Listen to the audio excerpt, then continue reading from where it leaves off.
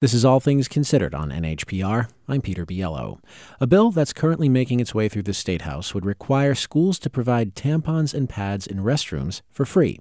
The House Education Committee approved the bill today. NHPR's Sarah Gibson was there for the voting and the debate. Welcome, Sarah. Hi. So this bill is a good example of citizen legislation. Who brought this issue to the State House? Well, Caroline Dillon is a senior at Rochester High School, and she's the reason we have this legislation. She was looking into the issue of period poverty, which is essentially this idea that when you're on your menstrual cycle and you can't afford pads or tampons, that really limits your ability to go to school or go to your job. It's an issue we associate with other countries, but she learned it's actually happening here in the U.S. and it's happening in New Hampshire. So she wrote up some language for the bill and she brought it to Senator Martha Hennessy. And here she is testifying about it in front of the Senate committee. Periods and period products are such a culturally taboo subject, so it's not like most people would willingly admit that they can't afford it. Girls in middle and high school would never dream of telling somebody that they have to miss school or use socks because they can't pay for pads. So the bill that she and Hennessy and others drew up basically says that all middle and high schools in New Hampshire need to provide menstrual products free of charge in the female bathrooms. Okay, and how was it received?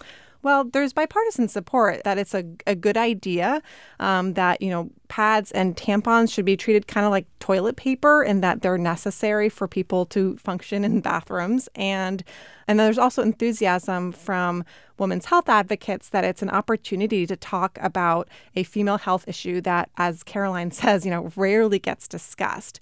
But there's also been pushback that it could become another unfunded mandate, basically the state requiring schools to spend money on something without providing any of those funds.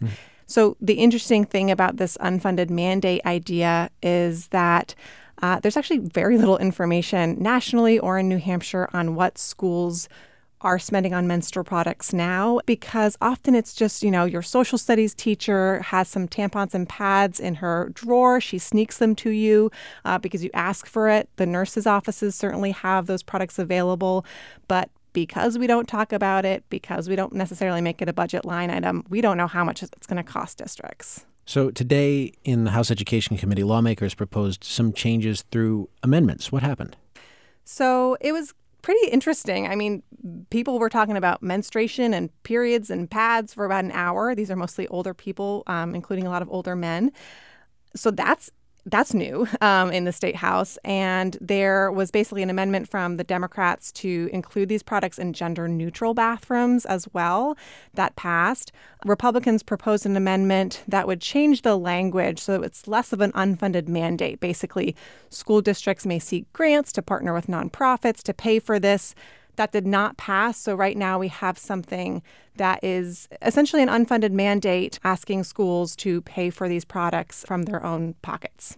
So what happens next? So this has already been passed by the Senate, so it'll go to the full House for a vote. And it has a good chance of passing, and then it'll go back to the Senate, during the wrangling that happens at the end of this session. And, regardless of whether or not it ultimately gets passed, it certainly has opened up a much larger conversation. I mean, a lot of people say we're concerned about the financial ramifications for districts, but it's so important that New Hampshire is talking about this. There's bipartisan enthusiasm to talk about these kind of taboo subjects in the halls of power.